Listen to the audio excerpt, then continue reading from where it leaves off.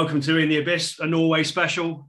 Naturally, we're recording this from a wooden shack in the Norwegian wilderness, keeping warm by burning church pews, eating raw meat from the carcass of an elk. So this week, I'll be known as the mighty Raven Dark. The usual two are here as well, and returning for another stint this week is Adam Brennan from Music Radar and Metal Hammer. Adam, welcome to the Blashreich. Yeah, you didn't give me enough time to think of some cool black metal names. So, yeah, what gives? I wasn't told about this. I would have thought of something. I am Mighty Raven Dark. That's all you need to worry about. Right, I'm going to go and find an immortal song quickly. Sorry to drop that on you, but sometimes you have to take on these identities. If we're going to truly celebrate a Bath and his movement, then it's only right. But yeah, we want to talk about Norway a little bit, black metal obviously, and what else Norway has offered over the years. It's surprising not just about black metal, but obviously that's what we know the most about. But we'll come to that in a minute. Before that, I don't know what we've all been listening to this week. Adam, as you're back for a second stint, what you've been spinning this week? The new Ingested album that came out today. I was lucky to hear that a few weeks ago. Probably my favorite death metal album of the year. Really, really good. Just really exciting, pushing things forward, I think. And then obviously for this special, I've been listening to a fair bit of black metal, but my favorite black metal band, probably as it turns out, are Wolves in the Throne Room, who are American. Have nothing to do with the Norwegian scene, but as we'll come on to later, I think that's a big reason why they're my favourite. So listen to them, and actually the new Devin Townsend that came out today. Been enjoying. It's kind of like a fairly standard Devin album, to be honest, but and I like it nonetheless. I really like it. I think it just sounds also warm and cuddly, and it's the kind of thing he does really well. I've listened to it a couple of times today, it's good. And that Ingested album as well. I get one listen today quickly in the car, but it sounds good. It's got a really nice mix of sort of old school death metal, new school death metal, bit of hardcore and bit of groove. Yeah, totally. Yeah, really it's a good review. Is a nice. Yeah. No, they're good. Ingested. I think they've got a big future. They could do it. I think Matt Heafy from Trivium was on that album as well. Yeah, he's on the new album. Yeah, there's someone else on there as well. There's a couple of guest spots on it. Yeah, they got a couple of guest spots, and I believe they're just going on tour in the States now with Lorna Shore, who not a huge fan of, but they've been really tearing it up. So they hopefully get everyone in Britain seems to dig them. They've been doing all the shows here, so it'd be nicer if they kind of went on a big, got a bit more acceptance elsewhere. Because I think that'll be some really good exposure. Yeah, because Lorna Shore they're on the up, aren't they? I'm with you. I'm not a fan, but they're just absolutely huge. I mean, I went to see Decapitated on Wednesday. Who were like one of my favorite death metal bands ever. But they were playing on a bill just filled with deathcore bands who had like Despised Icon and Oceano and Distant, but it's really strange how deathcore, which I almost felt had run out of ideas like over a decade ago, has just had this mad resurgence. And Lorna Shore seems to be the kind of the poster boys of it, and it's just really helped bands like Despised Icon and some of the old guard get have like a second wind almost, and they just seem to. Everyone just wants, pig squeals and just chuggy breakdowns. And that's kind of like for 4 hours every night. That's all they seem to want, and people dig it. So, Well, it can only be a good thing if it gets exposure. I mean, to be fair, Lorna Shore, Bloodstock in the summer, outside the headliners, they probably drew the biggest crowd. Mm. And that's like a metal faithful kind of festival. So, yeah, they're on the up. Fair play to them. It's, it doesn't really do it for me, but no. But yeah, and what have you been enjoying this week?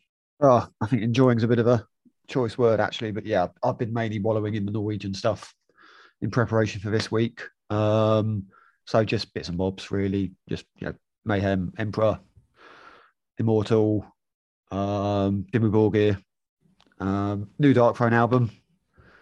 Gave that a go. It's all right. It's all right. Yeah.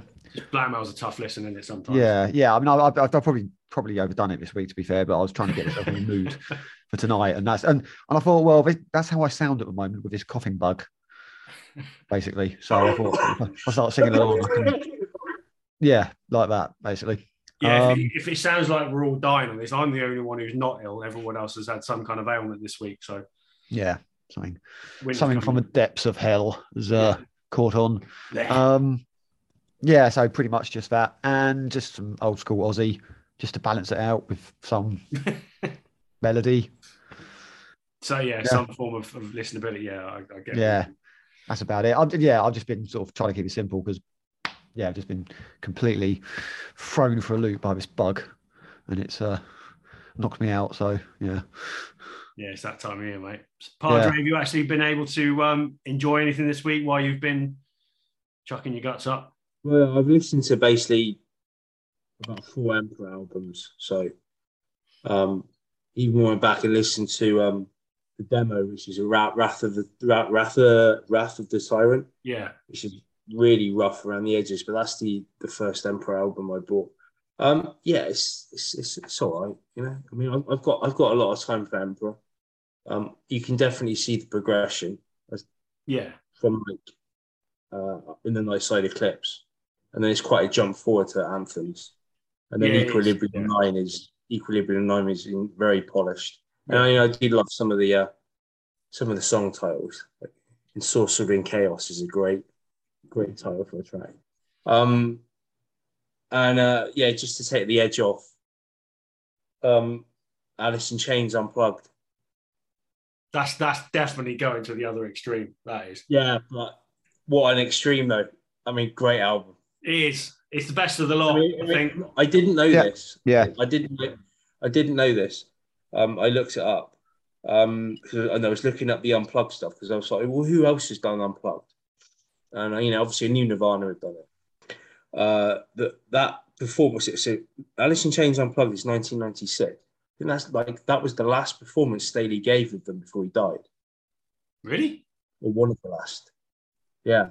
I suppose it would be. I suppose, He died in 99, but then he went off the radar. But if you look at him in that video, he is clearly sick. Yeah. From heroin. He's just so gaunt. But my God, his voice. It's like, fucking, how do you sing like that? That's why their Unplugged is the best of the lot, because his voice just lends it to that sort of style of music. Yeah, but then again, you go and listen to the same tracks on the album, or you go and look up a live performance. Yeah, it's just like, but like even like the first song, Nutshell, and you just like it's quite a simple song, but his lyrics just lift it. Yeah, his voice lifts it. Yeah, really is sad what happened. It really is sad what happened to Lane Staley. It's like and I saw a picture on Facebook, and it's basically Scott Weiland, Kurt Cobain, Chris Cornell, Lane Staley, all dead. And you're just like, how good would it be if Nikki Sixx still lives? But like I'm not a big Stone Temple Pilots fan, but I think you give Scott Weiland some kudos. But like especially Chris Cornell and Cobain and Lane Staley, I mean, almost. I think the sad thing is with Lane Staley, it was by about 95 there was an inevitability to it. Yeah, like you knew you couldn't put him back. Cobain, to some extent, there was, but like I remember the episode we did a few months ago. The sad one was Cornell. I mean, because we didn't see it coming. No one saw that coming. No. But like, can you imagine? Like, we all talk about like if the Big Four were touring, but what would it look like if you had a tour of Alice in Chains, Soundgarden, and Nirvana on the same bill, and then chuck Pearl Jam in there for good measure? And they just, but you'd have to. What would that look like? Imagine like the kind of pop culture imprint that would be. Thing is, it's funny you say that, because back then, like, Pearl Jam weren't the biggest of the lot. Whereas you look at Pearl Jam now, Pearl Jam will fill Hyde Park for 2 nights. So you're talking a couple of 100,000 people nearly. I wonder if Nirvana, Soundgarden have headlined Hyde Park as well, to be fair. And I wonder if Nirvana and Alice in Chains would still, I know Alice in Chains do still exist, but if Lane Staley was still in the band, would they still have that level as well? I don't know, and I don't think it matters because there would still be a large percentage of that kind of grunge crowd who would have a lot of love for that band. Yeah, definitely. Would go in, stand in line to get tickets or whatever for hours to see that band. I mean, that is, for me, Alice in Chains and Soundgarden are two of the biggest what ifs, because I never got a chance to see them live. No. So, and again, Soundgarden is even sadder for me because they reformed, and I was abroad, and they just never came out that way. And then Chris passes away, and you just like sad. I never saw them either when they reformed, and so even lazier because they did play the UK, So, but it is what it is. I suppose it's they're one of many that we've lost, and it sucks. But at least you still go back and listen to music. You still enjoy it, so you might not be able to see it live, but still got the music to listen to. So what have I been listening to this week on a slightly less somber moment? The new Devin Townsend as well, which is really good. Like I said. A band called Tintagel that we were talking about the other night, grindcore type of some description from Leeds, possibly the scariest thing I've ever heard, and some utterly ridiculous song titles. Sugar Horse, Ant, have you heard of them? Heard of them? I haven't heard them yet. Yeah, they might be up your street. It's hard to describe them really. There's a little bit of like Cult Luna, and there's a little bit of things like Mogwai in there as well. And have a listen. I think they'd be up your street. The dreaded P word. No, don't say it. Don't say it. An Italian a good Sugar Horse, yeah. He's back. An Italian thrash band called Evil Spell, which were quite enjoyable. And where are they from? Where are they from? That I couldn't tell you. I can find out, but that and loads of Norwegian shit like the rest of us, really, as much as I can possibly handle, at least, because it is small doses. I think is the word. Oh my god! Have you seen the picture of Evil Spell? Yeah. But I mean, I've just looked them up online. Hang on a minute. I'm just going to put this in the chat box. This needs to. They are very, very metal. Yeah, and also very, very Italian. Yes, very, very Italian. I mean, the album's called Padre Vostro, so it's almost named after you. Well, of course. And do you know what that means? No, not a clue. Our Father. All right, well, there you go. Perfect. But to be fair, it's quite good. It's quite raw, but it was good fun. So that kind of dirty sort of death metal tinged thrash, maybe even a touch of black metal. Sorry. Their Father, Nostro Padre would be our Father. Oh, I do. I'm getting my fucking pronouns mixed up. Come on, sort it out. Yeah, worth checking out. They're all over social media, so give them a listen. Certainly you, in your country. They're from Milan, so I don't like people from Milan.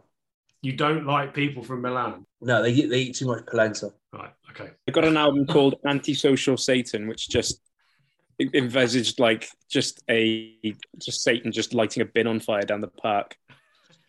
maybe a bit of minor graffiti or something like that. I just thought it's just standing on the corner with a beer. Yeah. You want some then? That'd be a bottle of White Lightning or Frosty Jacks or something, wouldn't it? Or just some low level shit like talking in the cinema. Yeah. That is evil. That's as evil as you get. Yeah. Might even have a packet of crisps. Do you reckon that's why Lucifer was actually kicked out of heaven to begin with? He was just like dropping fag butts on the floor or something. Yeah, we can do about it. He's like, yeah, go on, get out. Go on. I told you, you're out. We're trying to keep this place clean. Anyway, where was I? All right, it's time for Underground Band of the Week. Have I got a jingle yet? No. You suck. Ding. You're the musically creative one. Write me a jingle. What are you doing? Why haven't you come up with a good yet? Because I suck. You clearly do. Yeah. What are you actually doing that's keeping you from doing this? Get on with it. All right, fair enough. All right, it's a band called Vicious Blade from Pittsburgh, USA.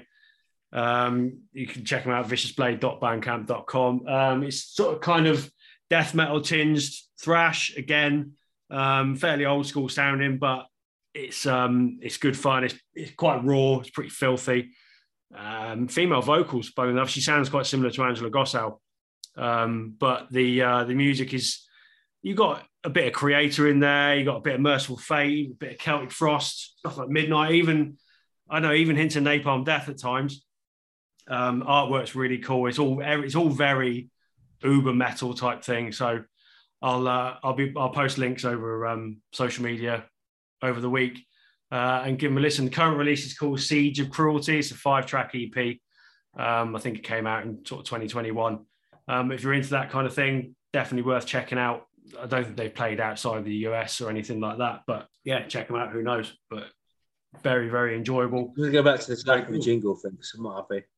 Are you this lack of a jingle thing, right? What are you waiting for? Do we need to get Bob Rock in for you? What do you want us to do? Like rent out one-on-one studios for like a year to record the fucking thing, and by the end of the process, 3 of us will be divorced. Like, for fuck's sake, just get on and do it. What do I record it with? Fuck it, go out and get the equipment. I'm not spending money on stuff at the moment. Use your fucking phone. I'm expecting a jingle from you, definitely. You've the gauntlet's been laid down now. You offered something half-assed version of a jingle, but you get it done by the end of next week. I'm fucking calling Rick Rubin. He ain't gonna help. Yeah, he will lie on a bed. He will lie on a bed, right? And he'll bring them the jingle and he'll just go, I'm not liking this, go back and do it again. He's coughing. Anyway, should we crack on with this while we're here tonight? Here to talk about Norway, because it's sort of kind of getting round the Scandinavian whole package, really. We did Sweden, we did Finland, but Norway is the one that will probably polarize opinion a lot more, I think, because from a musical point of view, you know, yeah, there's some great stuff that's come out of Norway, but obviously you've got an awful lot of controversy, which isn't the case with Sweden and Finland. You know, we'll talk about the black metal in a circle and all that kind of thing, but it would be wrong to pigeonhole Norway just into that side of it. I think there is a lot more to offer. It might not be as expansive as Sweden and Finland, but it's definitely a more interesting approach at times, I suppose. I think the first thing I get from Norway is that I know black metal is kind of the center of it, but it's a lot darker than what Sweden and Finland offer. Like, Sweden and Finland gives quite a lot of power metal and stuff that's a bit more upbeat, but with Norway, it's a lot more gloomy, I suppose. Anyone agree? Bleak. Yeah, that's it. That's the word. Bleak. Yeah. Even the stuff that's, I mean, like trying to find the non-black metal bands in Norway. You've even got like trying to apart from Aha, which I'm sure we'll talk about later. You know, it's just stuff like Blood Red Throne, death metal, very heavy. Red Harvest, death metal, very, very, very, very dark. You know, so it's there's that definite not a lot of happiness. No, there's very little joy that comes out of Norwegian music, and you know, trying to get through a 10-hour long playlist of Norwegian music this week. There's very little. I mean, you've got bands like Turbo Negro, I suppose, who are almost the complete antithesis of what you'd expect to come out of Norway. A band that, you know, had a little bit of I suppose a bit of a moment, didn't they? Sort of early to mid 2000s, they did quite well, but I don't think they've ever got the respect they probably deserve for kind of standing out there in Norwegian music, really. I think the singer died recently as well. Yeah, right? He did. Yeah, which is a bit of a shame. But they kind of fit in with that. Scandinavia as a whole, going away from Norway just a little bit, Scandinavia as a whole has got quite a strong sleaze rock scene across the board, really, with them. You know, Backyard Babies are still going, Helicopters are still going, Hardcore Superstar, Crash Diet, Hanoi Rocks, obviously back in the day as well. So I suppose they kind of fit in with that. Yeah, got like I don't know if you probably guys aren't into Heat. I like Heat. Oh, good man. Really good. Yes, absolutely love them. And there's a going back to the year before Lordi won Eurovision, there was a Norwegian like glam band called Wigwam. and they actually also do the song for Peacemaker, John Cena's sort of superhero program. Okay. So yeah, very camp 80s glam metal revival kind of stuff, which just I really dig. I think it's ace. So yeah, stuff that you don't expect from Norway, but then there's, as you said, there's that whole realm of stuff in Scandinavia that, you know, isn't just brutal music. There's also that sleazy poppy stuff as well. You've also got Blood Command. Oh yeah, you've talked about them before. Yeah, so death pop they call themselves, but yeah, sort of pop. It's that sort of refused style punk, but really sort of accessible and sort of catchy in a way. But that's the thing that we're talking about with Scandinavia, that accessibility. But Norway definitely doesn't have that in abundance, does it? Mm. You know, we may as well talk about the corpse painted elephant in the room, because it is black metal at the core of it. And that's the thing. Like all those other, like I found black metal when I was growing up the hardest thing to get into. Yeah, like just you read everywhere and everyone's like, oh, you know, this is the most significant, you know, sort of like cutting edge music in terms of metal and stuff like that. And it's just like, yeah, I can get into death metal. I can even get into Napalm Death. I can get into Doom, whatever. Like there are those things I find are accessible, stuff like that. But black metal, I found a real challenge to get into. It took me a lot of time listening to Emperor until I kind of went, oh yeah, I like this actually. So yeah, it's not got that, you know, there's very little in terms of like hooks or anything remotely kind of you can kind of latch onto. It is a tough old thing to get into. I think some of those hooks do come eventually, don't they? Yeah. When you get into it, you're like, oh, this is, you know. It's so densely layered, some of it. It's certainly your Dimmu Borgirs or Emperors and those sorts. But there is a groove to some of it. Have you Adam, have you listened to the new Dark Throne album?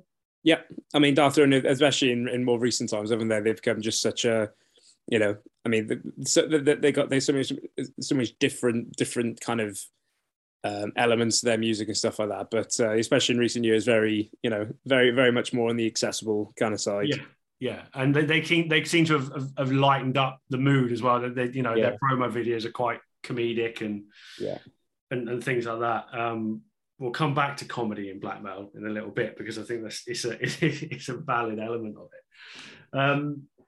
So talking about black metal in the early days, and you know, obviously Mayhem were probably the band that, well, not probably, they are really the band that started it all. But there was that kind, obviously Mayhem, Burzum, but there was a very much an underground scene. And you watched the documentaries as well. This underground, there was quite a lot of tape trading within the scene in the 80s, as there was in many other scenes around the world. But it was very different with black metal. But Mayhem wanted to do something that was never going to be accessible, didn't they? That was their kind of their MO right from the start, when they didn't want to be accessible. Well, that's the impression I got anyway.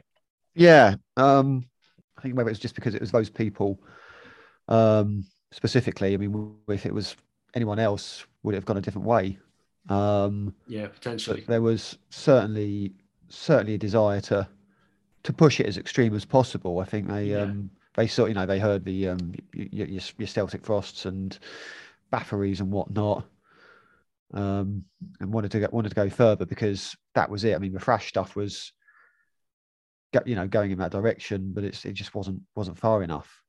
But when you think Mayhem kind of kicked off in 1984, you know, that's right back in the early days. Bathory was only 83, so you know they are. You can't really argue it. They are pioneers of the genre as a whole. Yeah, I mean, if you think of that, some of the information we've been sort of watching, that documentary, and you see what they were like when they were recording the Death Crush EP. Yeah, and that's not a black metal band, you know. The drummer at the time, but you know, he was flat cap, flannel shirt. Yeah, in the pictures, you know, it looks completely different. Yeah, the look hadn't been sort of sorted out yet. They were focusing on the music, which they did. And if you think of Death Crush, you know, the printing error aside, where it ended up pink, not red. Pink and red, yeah. Which sort of but I think hadn't quite what I got liked that thing yet. Is they went with it. They went with the pink and kind of rode that. There was a review of it, wasn't there, of Death Crush? One of the first reviews that came out that said it sounded like Captain Hook fingering Maggie Thatcher. Yeah, that was brilliant. That was perfect. I think that's about as apt as you could get when you're talking about dirty, raw black metal. And this is the thing, it was nasty at that point, but they hadn't really gone down the sort of satanic,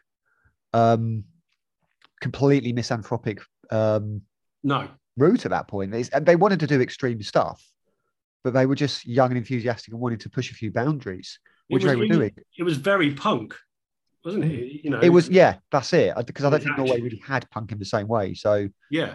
And of course, this was before Dead. Yeah. So that's it. They were just a young metal band wanting to be a lot more a bit of fucked up. And there was a couple of other bands around the time that obviously never got anywhere. Vomit were one, and Septic Cunts were another one. So none of them were aiming for the subtle approach with this, and you can see those early roots of what black metal became just coming out of even just the band names. It was very, very DIY, and I kind of really like that. The music may have been absolute dog shit, but I do like that proper DIY ethic to it. It was also just not just the punk stuff. But I mean, a lot of those early black metal bands. I mean, like the Dark Throne's first album, Soulside Journey, was death metal.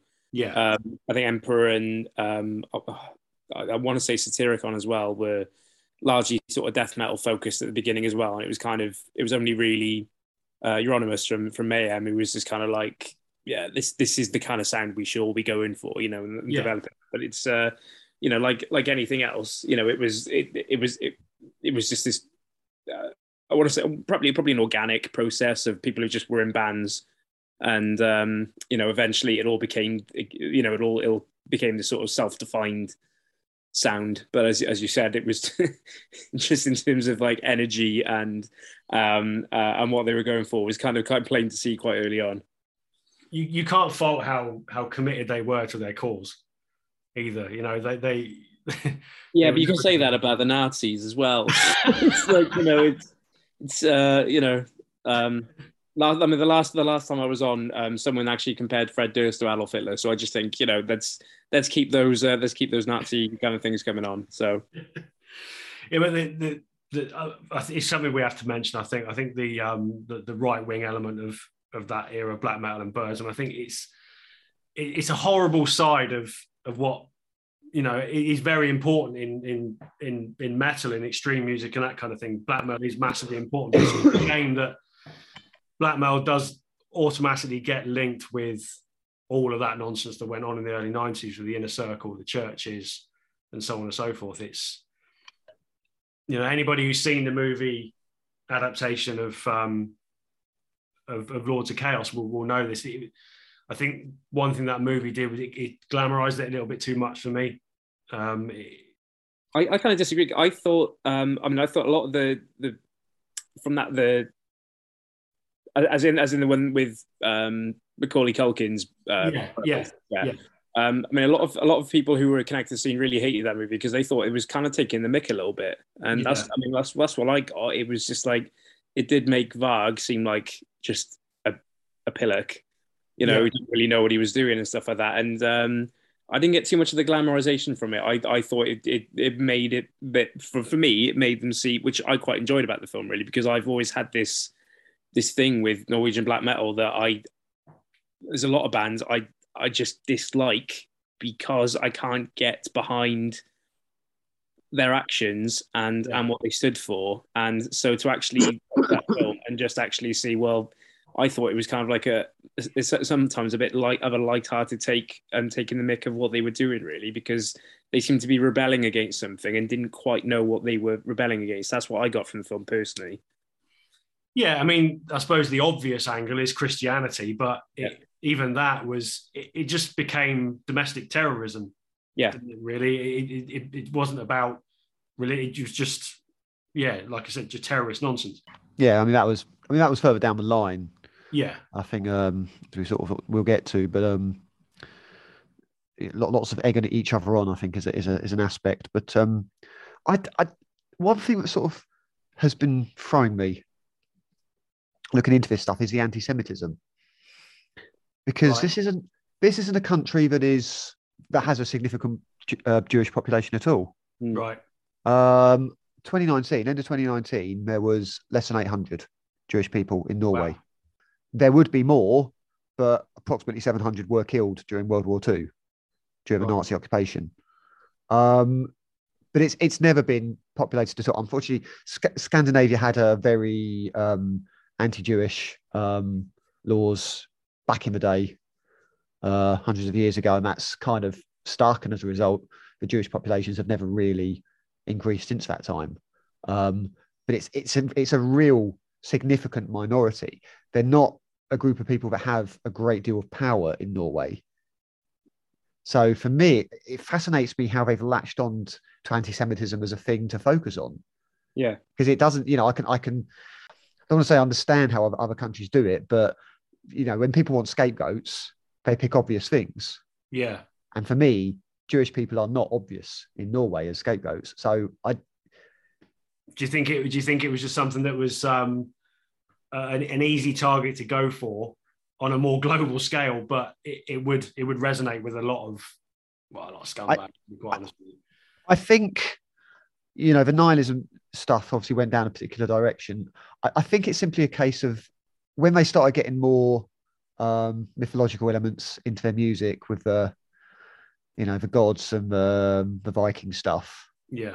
I think they knew there was an interest there with the Nazis. That's why the Nazis went to Norway in some way to sort of get involved in that.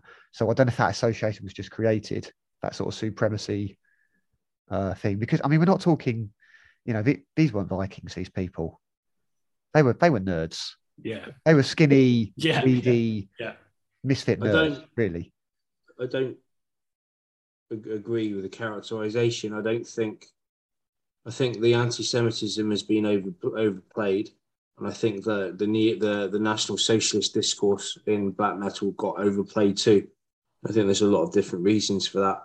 I mean, if you look at certain studies being done, the common consensus is that even in a scene that's extreme as black metal, the majority of fans are unwilling to cross the threshold and engage with the radical right, because it's linked. It would almost narrow their own misanthropy. So why direct your hate against one small subset when you can channel it at the entirety of humankind, which is more of a characteristic of a lot of black metal, which is misanthropy. And also, black metal is not political. Once you bring in things like National Socialist discourse and things like this, you're making it into giving it political connotations, which, if you look at, you've got to look at the very nature of National Socialist tenets, and they are not in any way conducive to the things that were driving the scene in black metal, which is one of sense of independence, individualism. None of these things are evident in National Socialism. Okay, if you want to look at these people that viewed themselves as being Satanisms were more inclined to view themselves as being like, in terms of the superego, they were the supermen. That everything was about them. There was a narcissistic element to it. Whereas, it was all about the power of the individual and the importance of the individual, the center of their worldview. It wasn't about being a part of the collective, which is what National Socialism was about, which is what you can see in all the speeches of Hitler when he talks about the Volksgemeinschaft, which is the national community, the racial state. So I don't think that the Nazism thing, it might have been there for some people, but it wasn't there. I don't think it was indicative of the entire movement. Neither do I think there was the anti-Semitism thing. I think a lot of it's been blown out of the right by Count Grishnav, because he spouts off crap and it gets picked up. I think that's part of the problem that we're looking at, is that black metal as a whole gets pigeonholed with all of that, purely because it's easy to do that, because it's in inverted commas, it's black metal. So naturally all black metal bands must be racist or right wing or anti-Semitic or whatever, but it's not. Like, black metal as a whole, it goes off in all kinds of different weird sort of tangents and almost sub genres. So many bands do it. Well, they all do it very, very differently. You know, I mean, in all honesty, Satyricon and Immortal, for instance, don't really sound alike, yet they're both black metal bands. Yeah. You know, so it's the same principle. They're not all the same. Mayhem, Burzum, all that stuff in the early days, yes, there was that right-wing element. But watching that documentary, certainly for the early days of Mayhem, and a couple of them grew up in the tenement blocks that were being built new in Norway, and it was that kind of that sort of lower working class living. Do you think that had an effect on what they wanted to achieve musically? Because it was very much a, you know, like I said, lower middle class, you know, living in concrete blocks kind of thing. Did that have any kind of influence on it? I don't know. I mean, that's where Necro Butcher grew up. Yeah, it is. Yeah, but from it was at the core of Mayhem, really. That's started it all. So yeah, but I didn't think that was the background of Euronymous. Not Euronymous. No, Euronymous was very much quite middle class, I think. Exactly. He was middle class. He was intelligent and educated. Yeah. I'm not saying Necro Butcher wasn't, but he didn't come from a particularly neglected or bad background, and none of them did. But Necro Butcher, he was quite grounded, as we saw. Yeah, it came from a good, honest, working class background, wasn't it? But it was very much, it was very grassroots, wasn't it? But yeah, it was quite organic. The way, this is what comes back to punk, I suppose. It's very similar. I think it added to the bleakness, but I'm not. Yeah, I don't know, because I think that misanthropy from Euronymous was one of the driving factors. If you look at the Metal Headbangers Journey that Sam Dunn made in 2005, and that the additional sort of black metal 20-minute extra that comes with it, and there's actually some Norwegian professor talking about it. You know, that you've got, like, you know, Norway, it's, you know, one of the wealthiest countries in the world, really high standard of living and stuff like that, and yet sort of black metal came from it. It's this very and I think it goes back to what Padre was saying, how it's strange how there's that nasty right-wing element mixed into it. I think it just kids who wanted something to do, and they didn't have anything to rebel against, because they didn't have World War II to rebel against, or they didn't have the Vietnam War like their parents had to rebel against. It was just like, okay, what can we, right, we'll just rebel, well, Satanism. And then they were like, okay, let's throw in, I mean, they talked to their admiration of both Hitler and Stalin, you know, just because they were just like, you know, that how much more extreme you can get. I think it was just a case of, you know, we just, what's our angle? And we just throw in all these elements into it just to be as obnoxious as possible that perhaps punk tried to do 10 years earlier. Yeah, well, it's right, because, like, you know, if you look at it, few things are as transgressive or alienating or provocative as neo-Nazism. So if you want to get attention and you want to shock people, then there are certain ways of doing it. And even if you're not a neo-Nazi, if you're starting to use either slogans or icons, it's going to shock people, especially in a country that was occupied by the Nazis for 5 years. Also, as well, it's the same thing with the Satanism. It's, you know, in a country that's quite, you know, kind of socially conservative to some extent. Yeah. Or traditional in some areas. You know, the whole kind of the Satanism thing is really gonna, you know, make you some hay in terms of getting you exposure. But I read a quote and I quite like this. I thought it was quite funny. In terms of like why you don't see a lot of like neo-Nazis in black metal, like, you know, on stage wearing the garb and everything. So even mainstream neo-Nazis often express confusion, disgust, and fear when confronted with the bizarre sight of a corpse-painted orc-like creature vomiting blood in front of a swastika. I think that's a fair comment. I mean, have you ever seen a black metal gig where they've had Nazi iconography on stage and someone dressed as an elf or an orc? I mean, no, it doesn't really. I'm sure. Like if you want to unpack some of the Wagnerian operas, there's, you know, like there's some stuff you can, you know, make hay with, but I mean, look, but the only thing for me that in any way, shape, or form has any relationship between black metal and National Socialism was this idea, and it's the same thing with extreme nationalism. It's this idea that the past was better, that traditional values are better, that the present is hell, that the present needs to be destroyed, that we need to revert to some kind of ideal, and that the fact that you use very vague and ambiguous slogans and rhetoric in order to express that.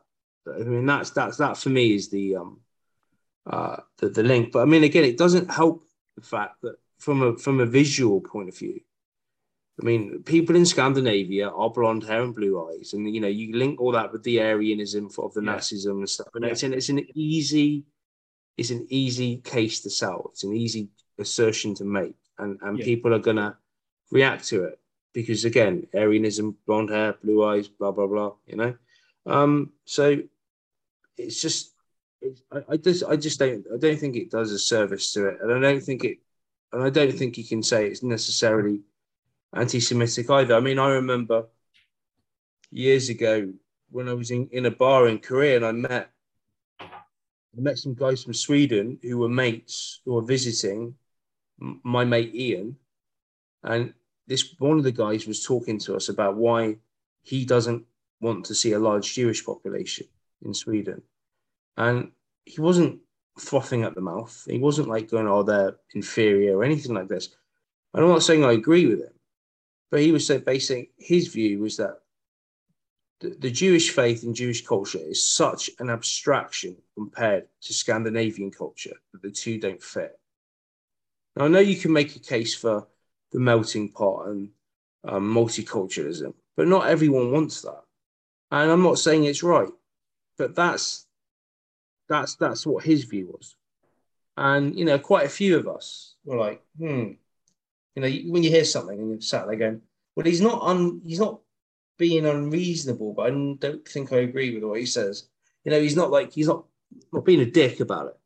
So, yeah, I mean, I think that might explain to some extent why you don't get large populations, as it were, in Scandinavia. I mean, there's probably a lot more to it than that. I mean, it's a complex question.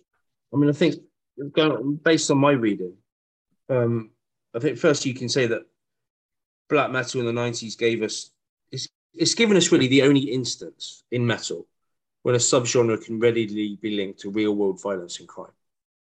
I mean, everything else is, and I came across this quote. It's called "The Logic of Mundanity," and it's by Keith Carn Harris, author of Extreme Metal.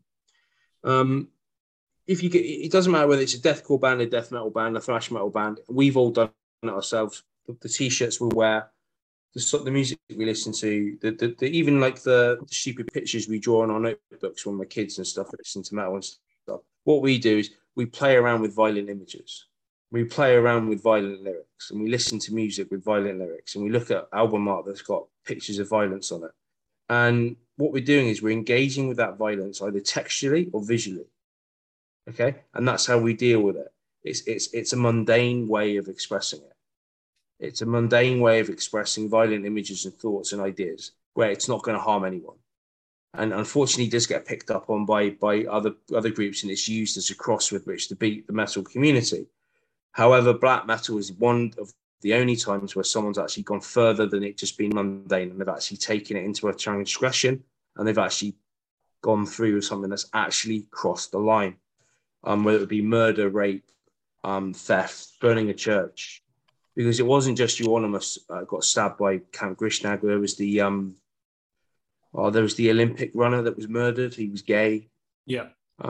Yeah. I mean, I think is what I don't in black metal. I don't think anti-Semitism was as much bigger problem as homophobia.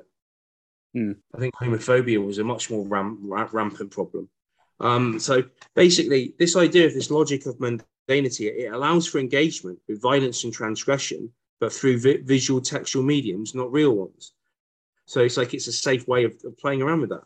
And if there's one band that benefited from having the best of both worlds, it was Emperor, because they've always had kudos from being associated with those early days of church burning. They've never come out and actually said it was wrong. They've never come out and disavowed any of their connections with it. And it's only helped them that people like Ishan and Faust and Samoth have done jail time because of certain things that are linked to it. And now they also benefit from the protections afforded to them by the logic of mundanity. So they can say, in the past, we were the real thing. We burnt the churches, we beat people up, etc., etc., etc. But now we just play around with these violent images and lyrics. Look at our album art, and they're getting the best of both worlds. And that's one of the reasons why they're successful, because they can walk on both sides of it. I thought that was quite interesting. That's probably exactly the reason why they are the one band that, like you said, were true to black metal in those days, but have gone beyond it. They've transcended the whole black metal scene. You can say the same thing about Dimmu Borgir, but they were different. They were never part of this element, so to speak. So, I mean, I think all four of us here, we're all Emperor fans. You know, they made, over the years they've made some unreal music, but they take that black metal sound to a completely different level. Yeah, completely different. Yeah. My only caveat with Emperor. Sorry, Anne. They're intelligent. They're intelligent people. Yeah. They know how to market themselves. They've got a good look. They've got a good name. It's a good name for a band, Emperor. You know, it's like, you know, you're a 14-year-old. You look at the album art to In the Night Side Eclipse, and you think, well, what is this? Look at it. It's like something out of Lord of the Rings. You know, it is. And again, but if you're into fantasy or sci-fi, and you look at some of that stuff, you're like, In the Night Side Eclipse, I am the Black Wizard. What's that? Is that written about Sauron? Oh, I'll check that out. You know, not that crap that's on that new Amazon TV show, but you know. When you're gonna take something as iconic as Gustav Dore's The Rider as your debut album artwork, it's gonna have an impact. But they've just got that classy element that a lot of black metal didn't have. No. It's kind of like, you know, it's things like early Dark Throne and Mayhem. They're actually quite, you know, they're pretty. It's almost like, just because all the production is just so harsh. I think someone described it once as like listening to a wind turbine. You know, like it's or stuff instead of a jet engine. You know, it's hard, but like Emperor had that. You know, that's the reason they're the band that got me into it. It was that there's a class to it. There's that symphonic element. There are those hooks and stuff like that, you know, and as you're saying, Padre, just the whole package really. My one caveat really with Emperor is, unfortunately, I think In the Night Side Eclipse is the best black metal album. It's absolutely amazing, but because Faust is the drummer on it, and he's the one who murdered the homosexual man, and has never apologized for it. It's really, I find it very, very, very difficult still to listen to albums. So for me, it's Emperor.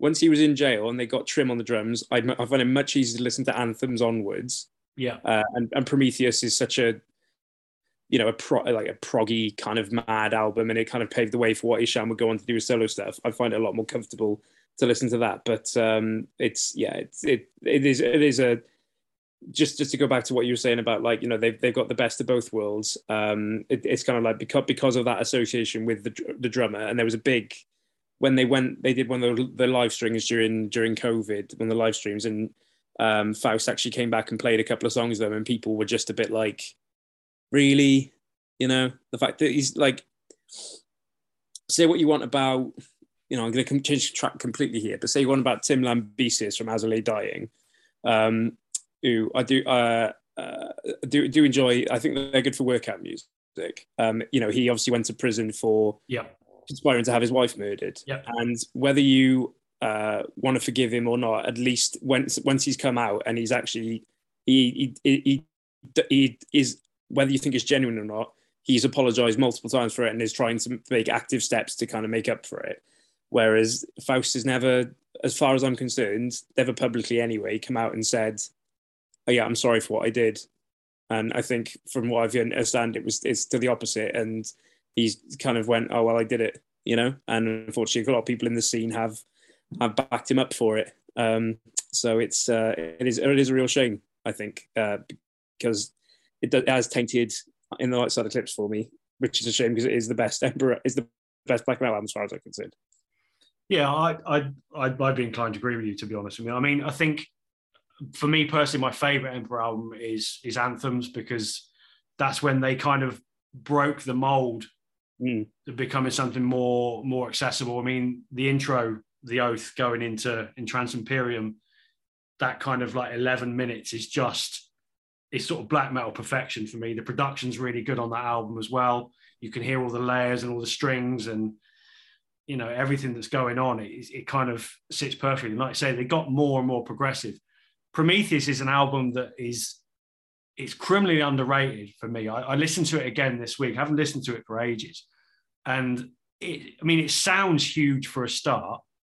You know, it pisses over anything that Dimmu Borgir have done from a symphonic and progressive point of view. And you just now listen to it. I can hear things now that I didn't hear when I first heard it 20 odd years ago. It's an absolute gem of an album, and it's just underrated. And when people talk about black metal classics, see, thing that I sort of learned this week, which I didn't realise before, is how progressive black metal was musically right from the start. It's also had this reputation for being raw and tinny and sounding crap. And yeah, you look at how overproduced or how slickly produced a lot of other metal is.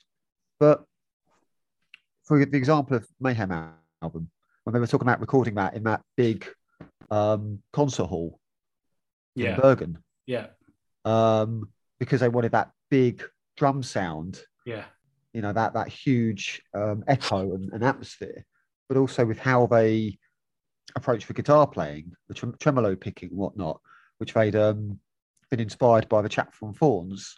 And these are innovations that we hadn't seen in metal before. And this was happening, you know, from very early on.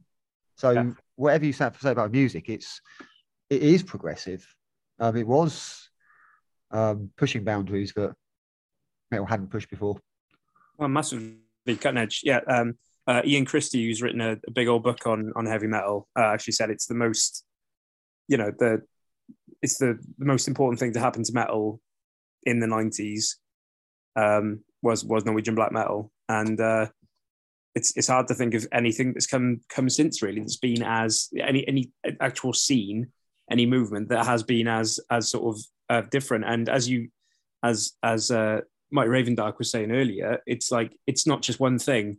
You can have that really tinny sort of like raw, primitive kind of sound to it, but it's just gone off in all these different directions. And it's not like it's taken 30 odd years for it to do that. You know, you can look at, you know, the first couple of years and just seeing it all sort of creeping outwards, whether it's, you know, whether it was, you know, Dark Throne or Enslaved going their way, or Satyricon going their way, or you know, like Dimmu and going in those different directions. And you know, I'd say Burzum, you know, but that atmospheric black metal, which I actually really, really dig, but not Burzum. Just want to put that out there, you know. So it's you know, it is really, like you said, really, really progressive, really cutting edge, straight from day one.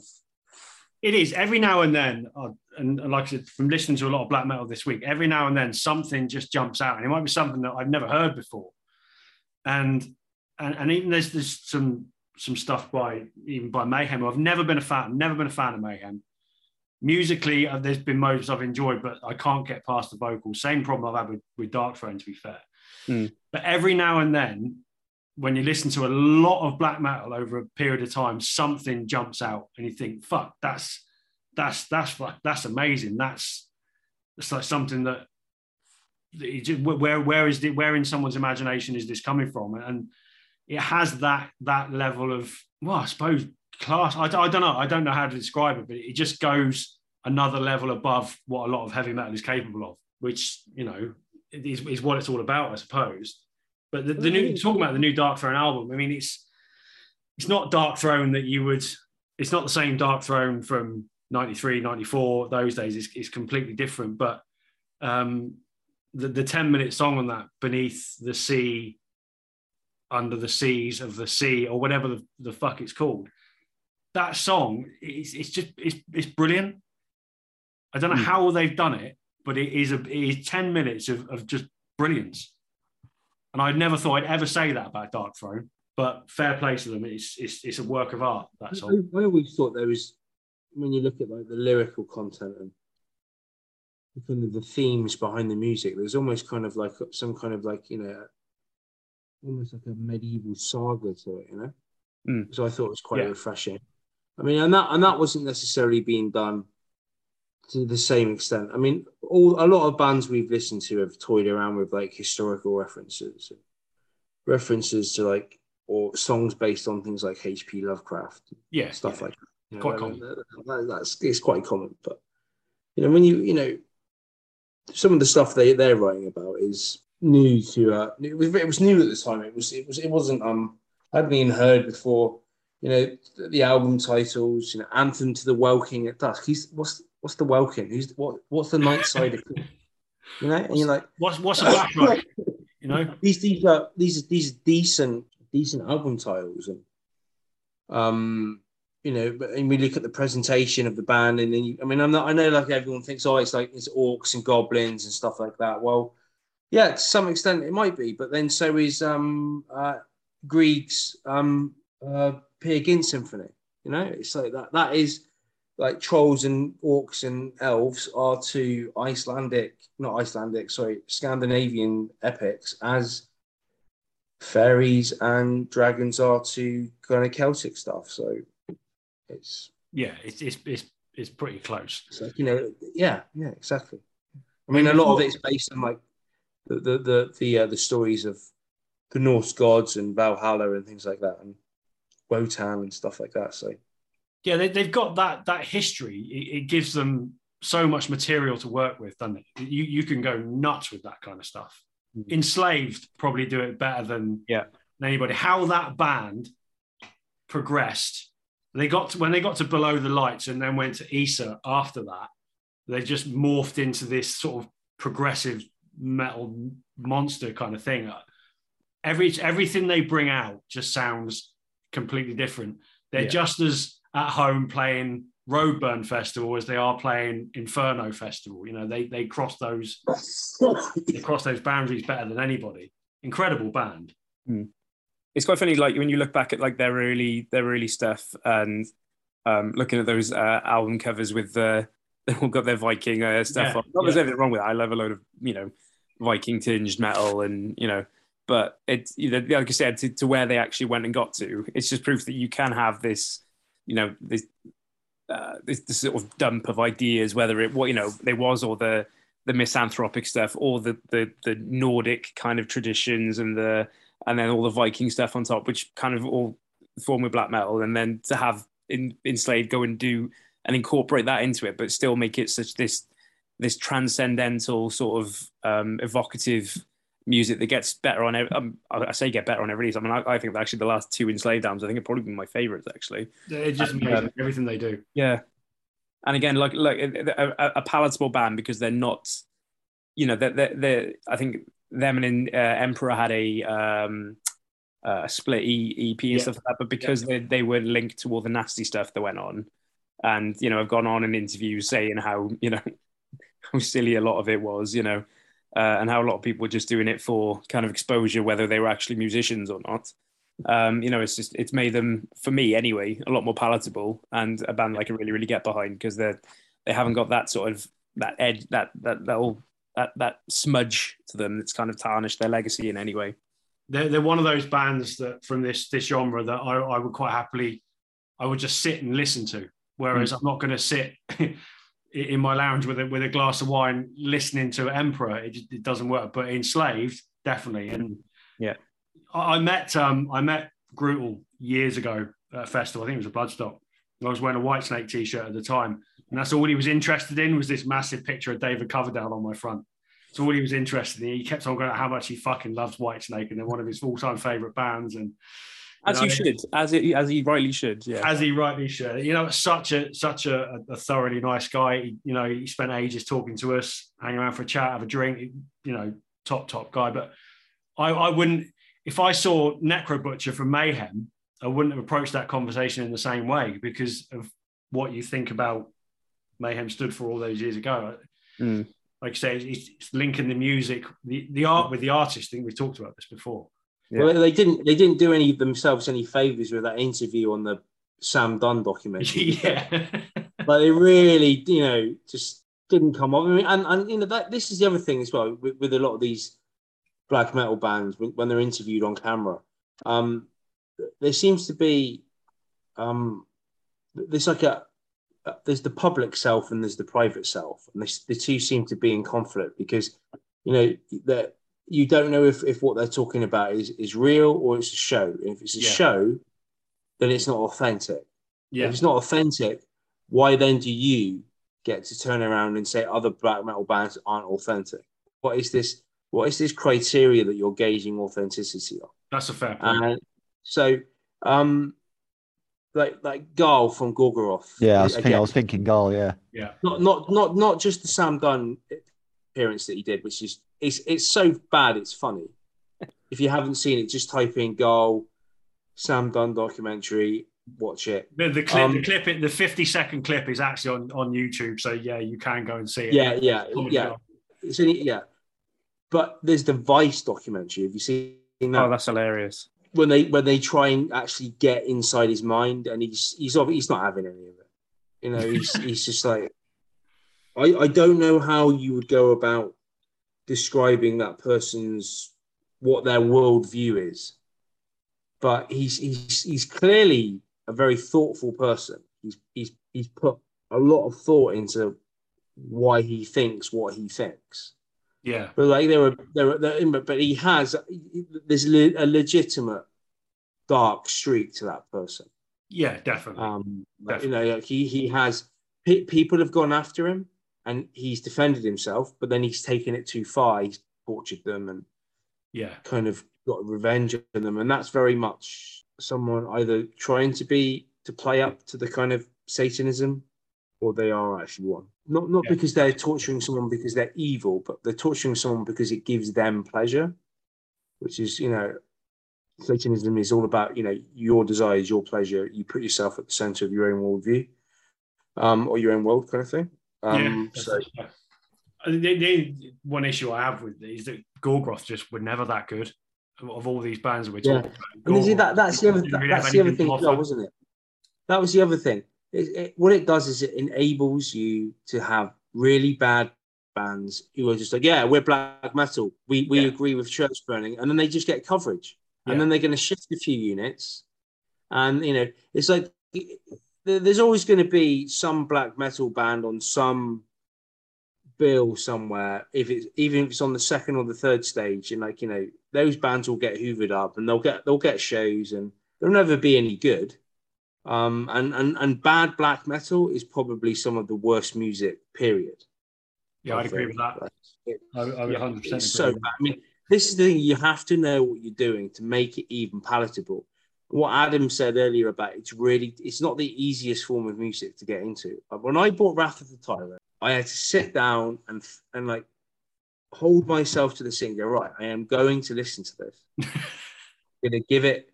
No, I want to see what this is about. It's the same way I got it's the same reason I got into certain operas. You kind of just I know this is going to be an hour and a half long. I'm not going to understand all the words, but I need to see the whole piece of art.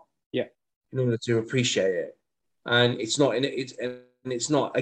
easy to get into, and people can be put off for lots of different reasons.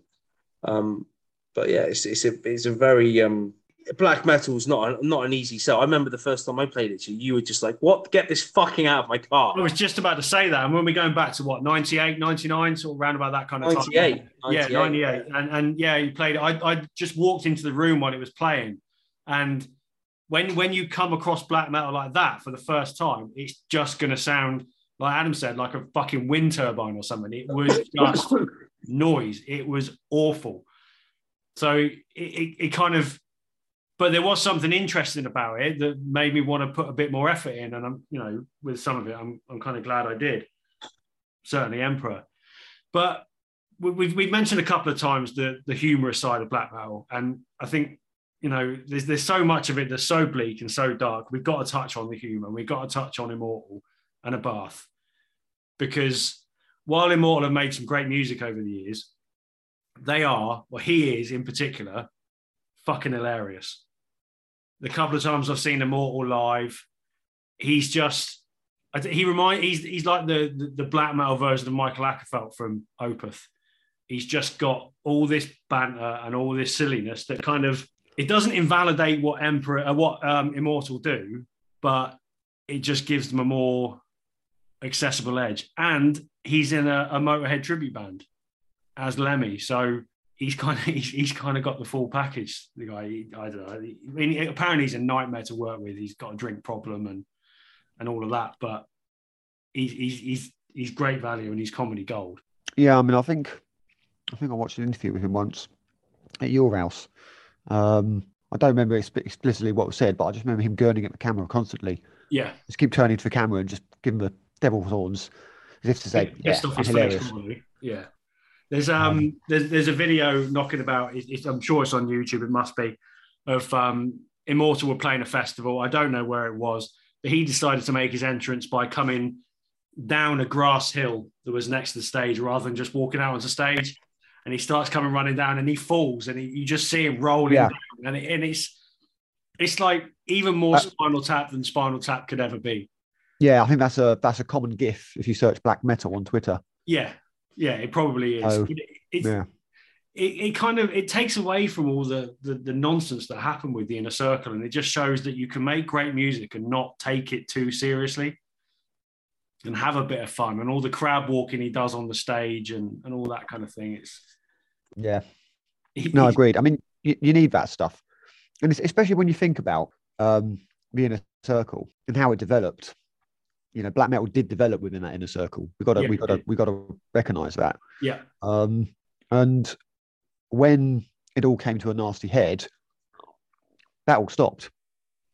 Yeah, true. That all stopped. They, you know, it was a shock to the entire scene, but it was a collective. Right, what do we do now?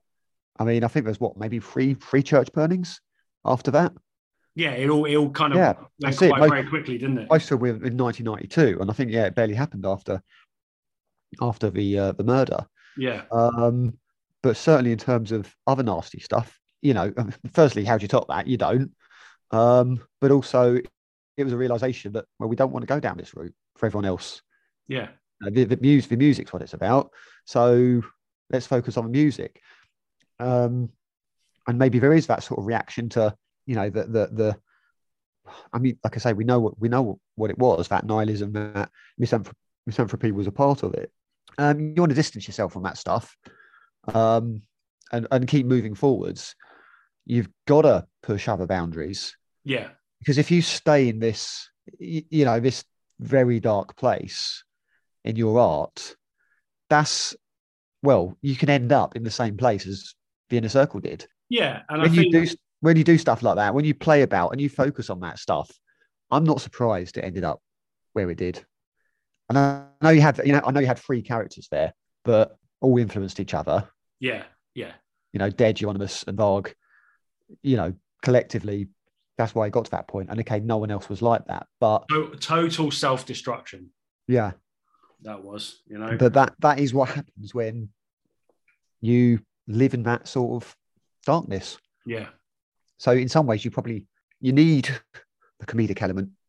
It's an antidote almost, isn't it? You know, it gives it a sort of a lighter edge.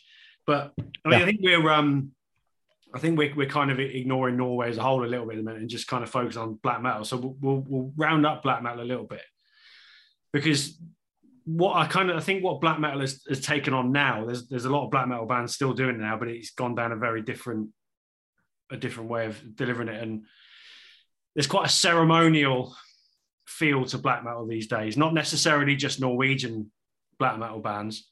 So bands like Watain, who are Swedish, and like Behemoth, who are Polish, they do the black metal thing, but they've gone down this very sort of ceremonial route of, yes, we worship Satan, but it's all very theatrical and it's all just fantasy rather than it being any kind of message. And I think 1349 are another band that do that quite well. Satyricon have done it a little bit, but I think what black metal is now is very different to what it is then. There's other bands from outside of Norway. Imperial Triumphant are one of them. Bloodhouse Nord, who are French, a bit more progressive. Guerra. That album is amazing. That band are special. Yeah. They are definitely a black metal band, and that's kind of where black metal has evolved to now. So if anybody hasn't listened to them, go and check them out, because it'll take a few listens. I think, it's not that instant, but when you get into it, they're awesome. They're absolutely incredible. It sort of proves again, you don't need to be satanic, or anti-Semitic to be black metal. But they've got a shtick, haven't they? They're sort of masked, and it's, again, like I said, it's all very ceremonial, all of that. But it's not like blatantly evil. No, it's clever. It's got this thought to it. In fact, like most of the, my favorite black metal is probably been released in the last couple of years, and it's things like Wolves in the Throne Room, who are American, and it's Shamash, who are from Switzerland, who've got this kind of avant-garde kind of side to them, and like you said, Bloodhouse Nord and stuff like that. It's like once you've got like Fenris from Dark Throne and as you said, Abath, just making it funny. Yeah, it's taken away that whole. In order to be a successful black metal band, you have to be like this genuinely authentic, evil, horrible person, misanthropic and stuff like that. It's like, no, like the crucial thing is the music. Yes. Yeah. If the music's good, it doesn't matter, what your background or whatever is, or where you're going from. It's like, it's the proof will be in the pudding. There's bands that we talked about on this podcast before, Thunder and Hooves, who are British. There's only two of them, 2 albums out. It's essentially black metal. They're fucking brilliant. Spectral Wound from Canada are amazing. They're all doing great black metal now without all the nonsense. So, it can be done.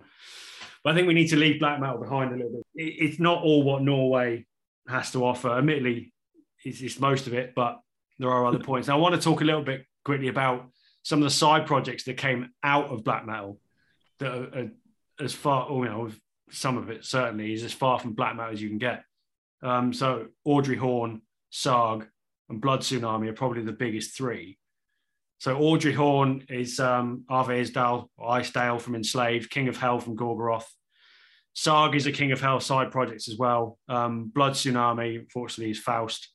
And there was Zyklon as well, which was Samoth and Trim from Emperor. Yeah.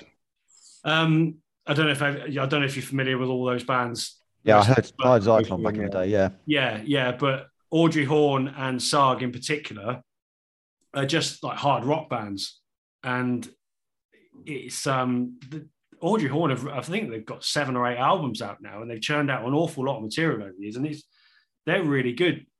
A great name for a band for a start. Audrey Horn, I think that it works really well with the sound they produce, and it's just good old school hard rock. If anyone isn't familiar with them, they're all over the streaming platforms, so go and have a listen. But they're definitely worth checking out. And Saga the same. I hadn't actually listened to a great deal of Saga until Gav mentioned it last week, so I gave them a go this week, and there's some really, really good stuff in there. Again, just good old classic rock. Out of the darkness comes light.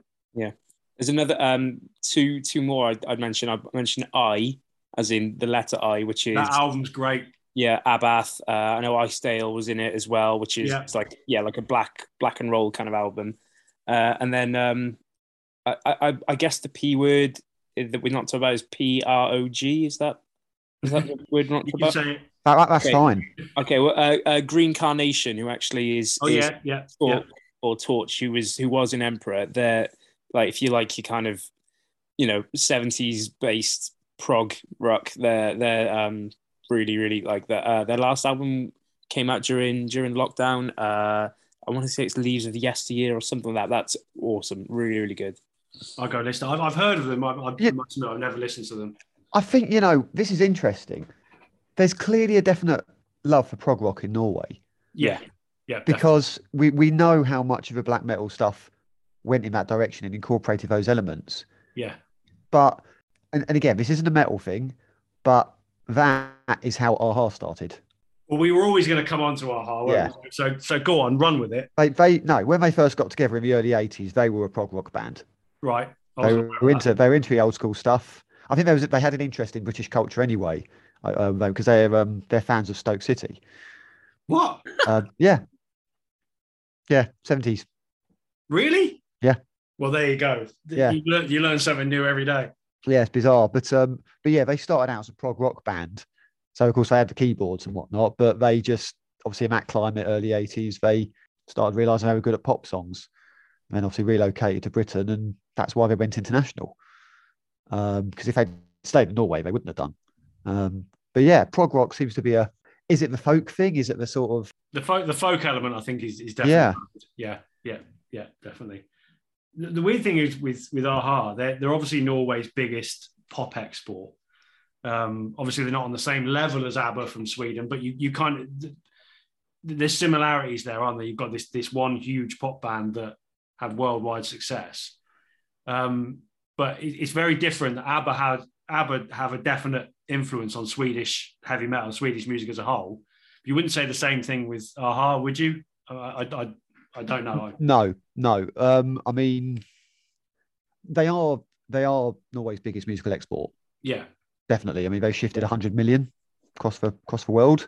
Fuck, really? I had no idea they sold that many albums. I think, maybe 80 to 100, but I've certainly found 100 million as a figure. But yeah, that's how much apparently. But that's believable, actually, collectively, when you think of what they are. And I think in second place is Aqua, the Barbie Girls. Fuck. And they're half Norwegian. They're whatnot. Yeah, they were half Danish. Yeah, Danish Norwegian. So yeah, you talk about 30 odd million, and that's it. Jesus fucking Christ! I know. You look at black metal, just like it's big. It's tiny. Yeah, you can't get figures, and this is the thing. No. Unless you reach platinum or gold status in your country, you can't get figures accessed. So as much as they've probably made good careers out of it, I couldn't tell you how much they've sold. But certainly not those numbers. That exactly tells you. Why couldn't the Black Circle have taken out some of those bands, like the Barbie Girl band? Taken out Aqua. It's tied them to a burning cross. I think Aqua was later than the Black Circle, and I will. Yeah, I mean, obviously, Barbie Girl it's grating, but they actually do have some really, really good nice pop songs. Come on, no, I'm sorry. Listen, okay. You don't have a lot of collateral with me, Adam, because I went away and listened to your pod, and your significant other from the last time you were on, and you've sullied my ears with that pod stuff. Fair dues, that's fine. It's cool. Okay, I listened to that entire album, and I was sending these guys live updates as I was listening to it on voice message on WhatsApp, and even my wife came and that song, is it Here Comes the Boom? Oh, from POD, yeah. Yeah. So she comes in, she just goes, "Oh, that's that stupid song they used to play at the hockey in Canada." It's just it's just so bad. I mean, the Deftones I was familiar with, fine. That was no problem there whatsoever. Stop calling them the Deftones. The Deft ones. Deftones. Deftones. Oh, Deftone. Deftones. Okay. Well, just well done on going to listen. Fair play. You went and listened to something. It wasn't your thing. That's cool. That's very What I'm saying is, for me, I love. Sorry, what's the point I made about break stuff? You said the break stuff was that generation's "We're not going to take it." That's what you said. Yeah. And then why is that a bad thing? I failed to see why that's a bad thing. Why is that a bad thing? Yeah. No, I'm not saying that's a bad thing. I'm just saying I was actually complimentary about some of the Limp Bizkit stuff. Some of the rest of the material on that album. I'm sorry, it's his voice. Just doesn't. Yeah, but I know it's break stuff. The lyrics, it's very much that generation's protest song. I think to some extent for new metal, more so than because some of the Korn stuff is it's too kind of introspective to be a full verse, kind of put your fist in the air kind of revolution song. But break stuff, it kind of speaks to just people being like, oh, I've got to get up for school, I've got to go and do this, I'm sick of this crap, get out of my face. That kind of speaks to the mood, as it were. I've got to go clean out my pony. Why are we? Yeah. Why are we? We keep going back over new metal. We need to stop talking. Yeah. Let's go back to what. Anyway, there was a point I wanted to actually make, but I found interesting. So both pop bands, they sell modestly in Norway. They weren't the big sellers in Norway over the years. If you look at the sales figures in the country, it's homegrown Norwegian speaking artists that have done the best. And in particular, there's a soprano by the name of Sissel Kyrkjebø, who sort of covers a sort of folk Christian sort of crossover sort of element. Right. She's had a career for well over 30 years now, but she was a teenager in the 80s. And her albums in the late 80s, when she was young, they're the biggest selling albums in Norway. She sold about 10 million across the world, and most of that is Norway and Scandinavia. Right. But yeah, they were more so than Aha. She was the biggest big seller in the late 80s in Norway. And you think you've got a country which is, as Padre said earlier, it's socially conservative. Even if it's not like massively capitalist, it's still a socially democratic party. It's culturally very conservative in how it does things for the collective good. And Christianity is a big factor of that, because you're talking 70% of the population is Lutheran Christian. Yeah. So when you've got this young woman making what can only be described as nice music, there's no other word for it, nice music that your nan likes, that your mum likes, and that little girls like, and that most people are probably listening to if you're going to ask them, you're not surprised if, a couple of blokes who want to be rebellious are going to go in that particular direction. Yeah. It's the polar opposite. Yeah. So when I learned about this lady, I'm not surprised that mayhem happened. And this is almost the difference between Norway and Sweden. Like, Sweden embraced that pop music and ran with it. And there's elements of it all the way through Swedish metal. God knows how many different bands. Whereas Norway is it's almost like the complete opposite. It's just a reaction to it. Like you said, it's rebelling against something that isn't really there. It seems almost a little bit trite, really. What did they have to rebel against? There was also in the 90s, the 80s, there was a ska pop duo called the Monroes, who sung in English, but just based in Norway. The Monroes? The Monroes. Okay, fair enough. That sounds a bit more Scottish than... Yeah, so yeah, they apparently they're the Norwegian equivalent of Madness. The Norwegian equivalent of Madness? I mean, that ticks all my favourite boxes there. I'm jumping on that when this is over. I think what's sad is that they weren't related. They were just mates making music together, but they both eventually got diagnosed with cancer and both died in the same year in 2013. So, well, thanks for bringing that one down. Yeah. Let's sort of dumb things down a little bit. Going back to black metal, if there was a big four of black metal, who would it have been, or who would it be? This is quite a tricky one, because there's a lot of sort of big names in black metal, but who would be the big four, and in particular, who would be the Metallica of the big four? I don't know about equivalent bands, but you have to say Mayhem, really, because without Mayhem, you don't have a scene. Even if they only produce they didn't even produce an album with their classic lineup. No, true. But surely Emperor sit at the top of the tree, though, don't they? Yeah. I mean, just in terms of like in terms of quality and all the rest, you'd have to put Emperor in there. You'd probably have to put Mayhem in there just for their, just in terms of what they did for everything. But then it gets a little bit tricky after that. You know, would you put Dark Throne in there just because they were very much originators, or would you put? I mean, I'd rather put Satyricon in there because they, you know, like they've always been a black metal band, but have just done things on their own terms and just in like, you know, I think they were, I mean, definitely the first black metal band to be signed to like a big label. You know, they were signed to EMI and stuff like that, and you know, just from being really good. So I'd if you're going to put definitely Emperor and Mayhem kind of have to be in there, but I'd say I'd like Satyricon to go in. Could you say Dark Throne are originators? Because for me, they kind of jumped on the bandwagon, really, didn't they? They did, because I mean, Soulside Journey was a death metal album, and then, but I think kind of A Blaze in the Northern Sky is such a, I mean, because what year did that come out? Was that? I mean, that was about 92. And you know that there was a lot in terms of 92.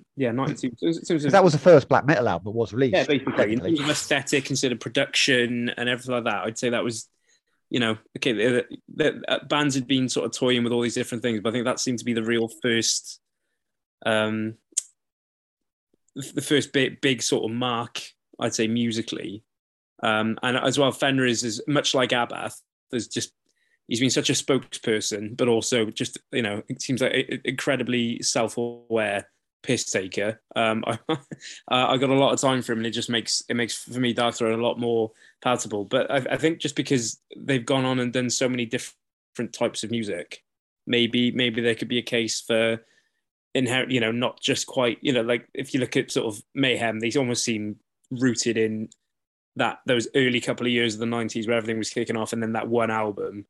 You know, they have done other albums, but it's just all about that. You know, Emperor only did really 4 proper albums and stuff like that. So kind of containing it to that sort of space. I suppose that's why the 2 of them would be in there perhaps more than others. Yeah.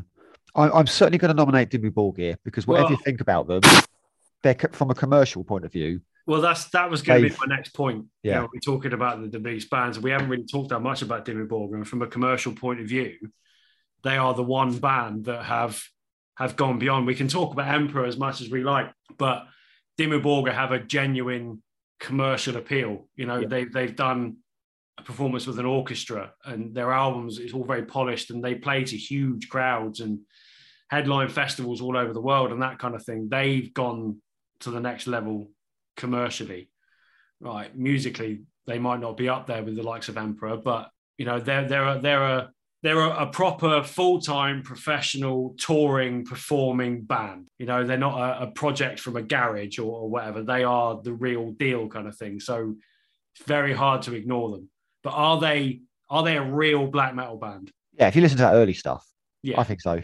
You know, I mean, it was raw and medieval and weird, and it had the potential, but they had to do that stuff first. They sung in Norwegian as well.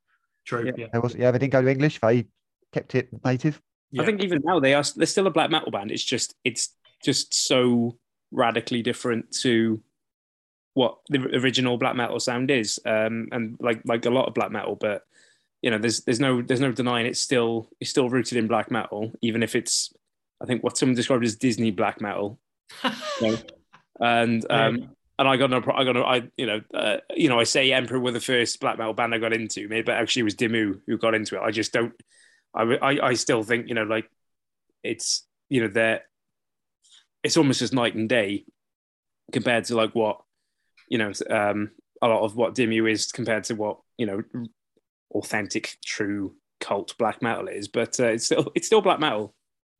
So, and they are the biggest black metal band. You can't deny that. Oh yeah, they are by a country mile. My issue with Dimmu Borgir, I mean, over the years, over the last sort of, I don't know, probably close to 20 years, I've seen Dimmu Borgir so many times live, and from, you know, small venues to headlining festivals. So I'll go back to Wacken in 2007 when they headlined Wacken, and it was a huge show, massive production, loads of fucking pyros and the full kind of works, and they were unreal. They were so good. But coming to this year at Bloodstock, it was like they just rocked up, phoned it in, and fucked off. And this is one thing that the black metal should never be, is boring. Right. So whether it's terrible or whether it's amazing, it should always have something. Yeah. But they were boring. You know, Dark Funeral, Swedish black metal, were on the next day and they made Dimmu Borgir look like amateurs. So if you have lovely armor, really Dark Funeral. Sorry?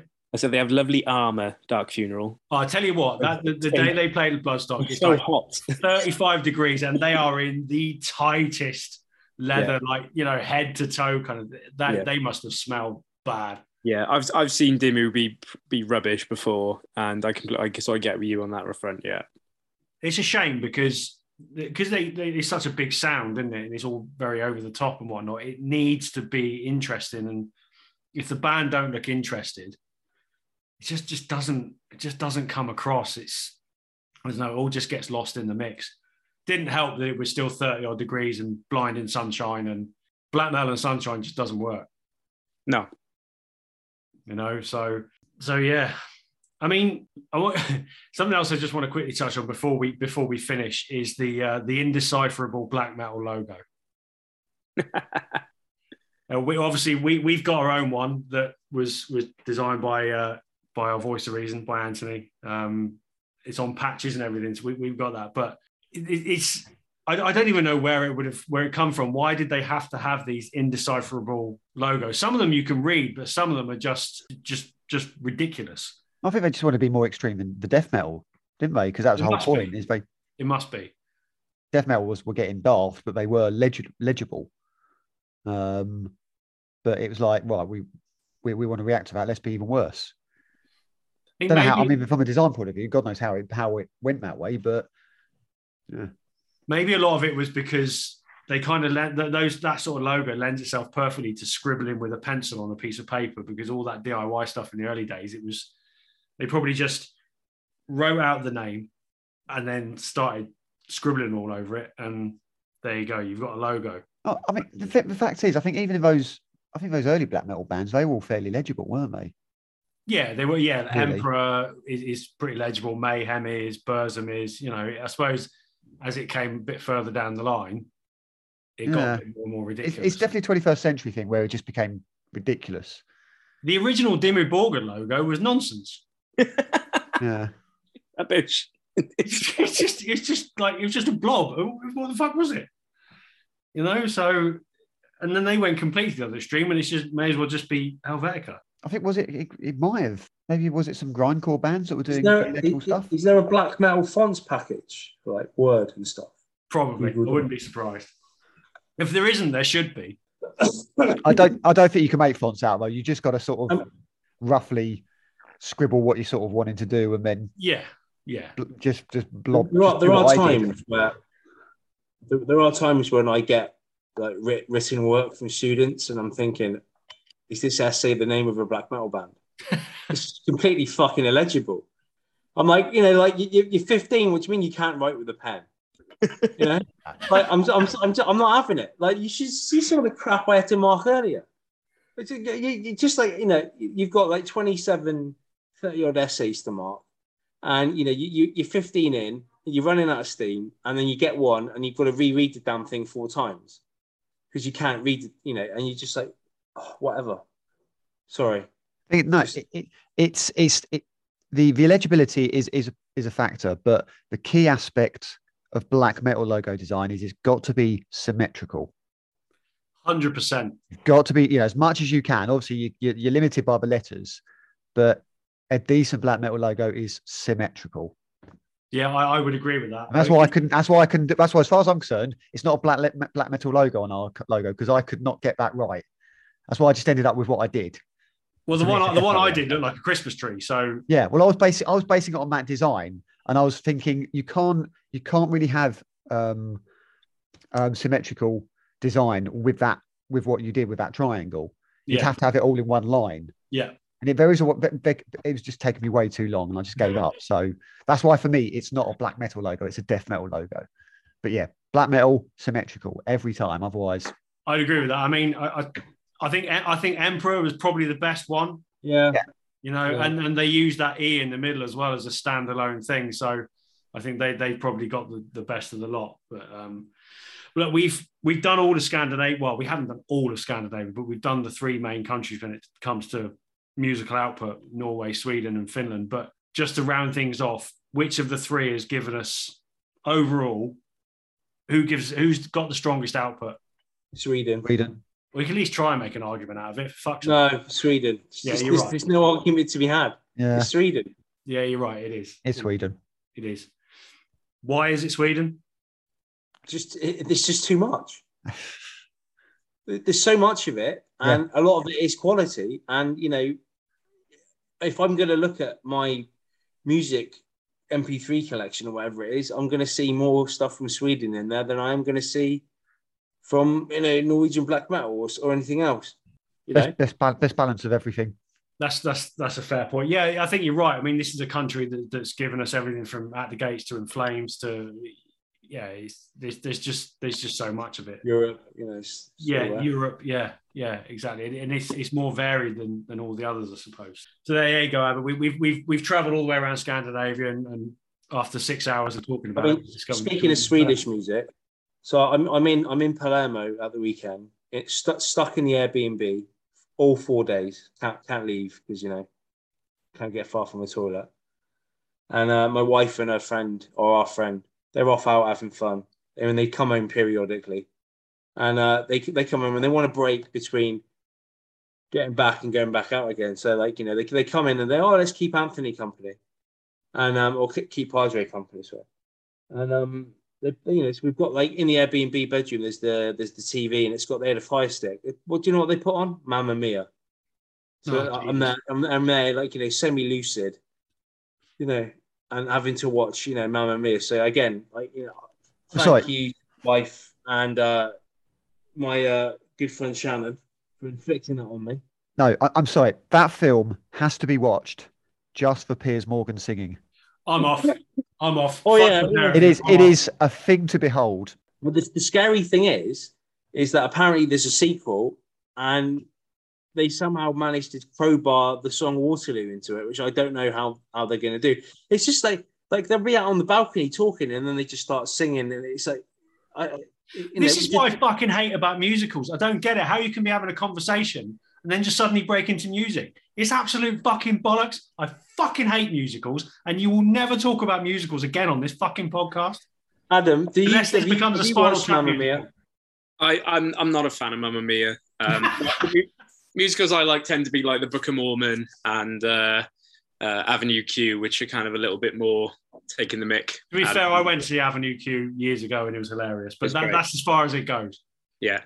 No, I love ABBA, but Mamma Mia is not for me. What if there was a musical about black metal? I mean, you wouldn't know because you wouldn't be able to decipher the title. You wouldn't go to, I'd watch it. Let's be honest. I'm not sure how that would work. If I start dancing on the street. If it had music akin to Rodgers and Hammerstein, but right. Black metal. So it would be about black metal, but the music wouldn't actually be black metal. Yeah. It'd be now I'm on board. What have you done? Now I'm on board. I'd probably have to watch it actually. Yeah. Andrew Lloyd Webber teams up with Elton John, and they come up with a West End smash. What do you call it? I Am the Black Wizard? Yeah, it would have to be something along those lines. Yeah. I think that works, actually. That works perfectly. If Andrew Lloyd Webber, if you happen to be listening to this podcast, there's your next project. Look, it's not a big step up, Andrew, okay? Listen, you wrote a musical called Phantom of the Opera, right? Now, we're still dealing with the more macabre side of stuff. It's not going to have Sarah Brightman in it, okay? Just sit at the piano, call your friends, write the fucking thing. Okay, I'll go sit.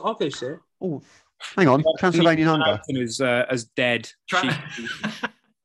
Vampire based.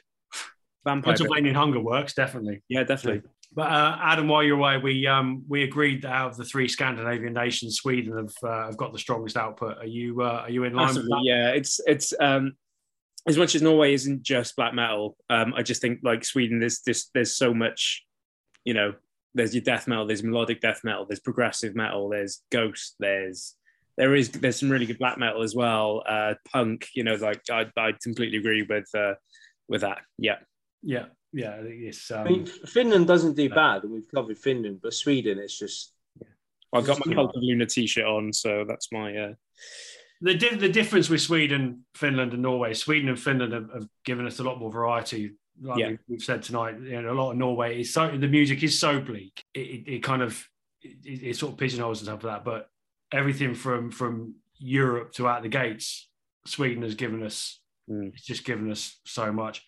I picked up Europe's Out of This World on red vinyl this week, secondhand, and it had a sticker in the top corner from its original sale of £1.25. Amazing. I paid 15 quid for it, but that's just inflation, mate. Exactly. So, so there you go. I'd actually go as far as to say that Sweden is the best country in terms of metal. I would put it above the States. I think I'd be inclined. When you think the population of the States and the population of Sweden, with what Sweden gives us compared to America, I think I'd be inclined to agree. Yeah. Years ago I had a Swedish section in my CDs. It wasn't an alphabetical order. I had a Swedish section. I've never done that with any other country. No, it's remarkable when you think about it, actually. But just go back to, isn't there? I mean, I know. I can't remember which Scandinavian country or something to do it. Like they do give grants to young. That is Sweden. That is Sweden, is it? They don't do that in Norway, then. I don't know if they do it in Norway, but that is Sweden, and they've got variations. They've got variations on a theme. In Scandinavia, I think Sweden does it through grants and other means. We'd have to go back and look that up. But when we were talking about Finland have got quite an expansive music curriculum in state schools. Yeah. Plus, they've got state-funded kind of like musical conservatories and stuff that people can go to learn instruments and singing and things like that. So the teachers, music teachers in Finland have got much more scope to choose the music that they want to teach. So you are going to have people that might, look at maybe not teaching kids about death metal, but they're going to get exposed to something along those lines. And there's, and again, we were talking about this when we talked about Finland, but it's all well and good listening to Mozart and Beethoven and Vivaldi and things like this. And, I like all that kind of stuff. It's fantastic. But when you've got a room full of 13 or 14-year-olds and you're trying to go on to music about them and what a broken arpeggio is or whatever it is, you teach it. It's like, maybe some kind of like common ground might work, there. Maybe make it a bit more relevant. It's this is where Aqua come into it. On that note, I think we'll call it a night. Fucking hell. Fucking Aqua. I do believe, just on the subject of Aqua, there was a song that Devin Townsend pulled from his new album from Lightwork, because so it sounded too much like Barbie Girl or something like that. I mean, I read that earlier. At some point this song is going to see the light of day, I'm sure, but it had to be pulled from the album. I think that might be why the album kept getting delayed. I don't know if they contested it or what, but I need to hear that song. I'm gonna have to listen to it now. Listen to the album; it's really good. It'll make you feel all warm and cuddly inside and all that kind of shit. It's a lovely tonic after listening to black metal all week. So. It absolutely is, and it's so beautifully produced as well from a nerdy point of view. That helps the whole kind of vibe going on with it. So, yeah. So if we take anything from this week, it's that. Adam, thank you for coming on again. When you're feeling a bit rough, a bit rotten, and whatnot, and still, giving us your time. Oh, it's been a pleasure. Really enjoyed. Next week, coming on. Next week, we hope to have another guest. I won't say who at the minute because I'm not entirely sure if it will happen, but hopefully it will. Really, hopefully it will, because if it does, it'll be a really good one. So if it does, look forward to that. I will. I'll post all over social media this week about it once it's confirmed. Thank you for listening. Hopefully it's been it's been interesting. It's quite hard to talk about Norway, I think, without spending the entire time talking about Blackmore, which we pretty much have. But you know, like Adam said, it's one of the most important forms of metal that have happened, certainly in the 90s and over history, because it's something completely out there that nothing else compares to. So it's well worth talking about. But yeah, thank you, gents. You can all go back to recovering from sickness now. Just call David Draymond for me. Yeah. And we'll catch you all next week. Catch you later. Cheers.